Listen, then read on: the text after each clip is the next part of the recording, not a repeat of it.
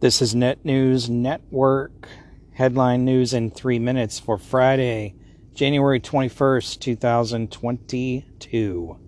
I think I may rename this segment Stupid News of the Day. New York PD is being slammed for arresting 5 adults and taking a 9-year-old into protective custody at the Museum of Natural History for failure to present vaccine cards. According to multiple videos circulating on Twitter, a 9-year-old girl was among the group of protesters reportedly arrested by the police and removed from the Museum of Natural History in New York for not having their vaccine cards. NYPD officers are seen removing the group of people from the museum. In one of the videos, which has gone viral on Twitter as well as Instagram, a man is heard shouting from the stairs as the people filming followed the police. One person can be heard saying, "You are traumatizing a little child." Another said, "This is effing disgusting." Well, that's an understatement.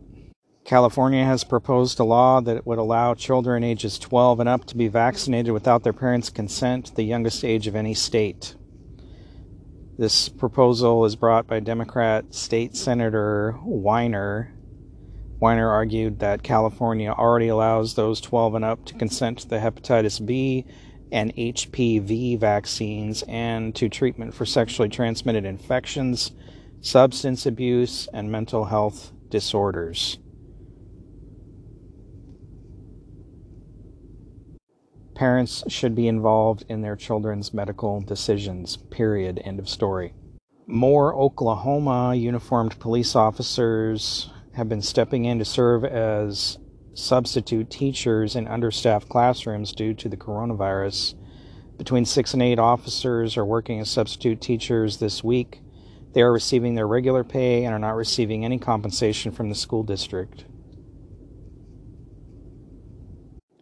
At least 70 people were killed and another 130 injured when an airstrike hit a detention center in Yemen on Friday, Doctors Without Borders said, as the Saudi-led coalition continued to ramp up its deadly offensive on rebels in the war-torn nation.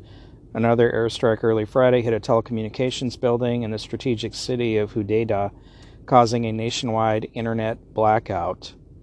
A coalition led by Saudi Arabia and the United Arab Emirates has intensified attacks in the wake of a Houthi missile and drone strike in the UAE capital of Abu Dhabi earlier this week. This has been Headline News in 3 minutes. For more, visit netnewsnetwork.net. Have a great day.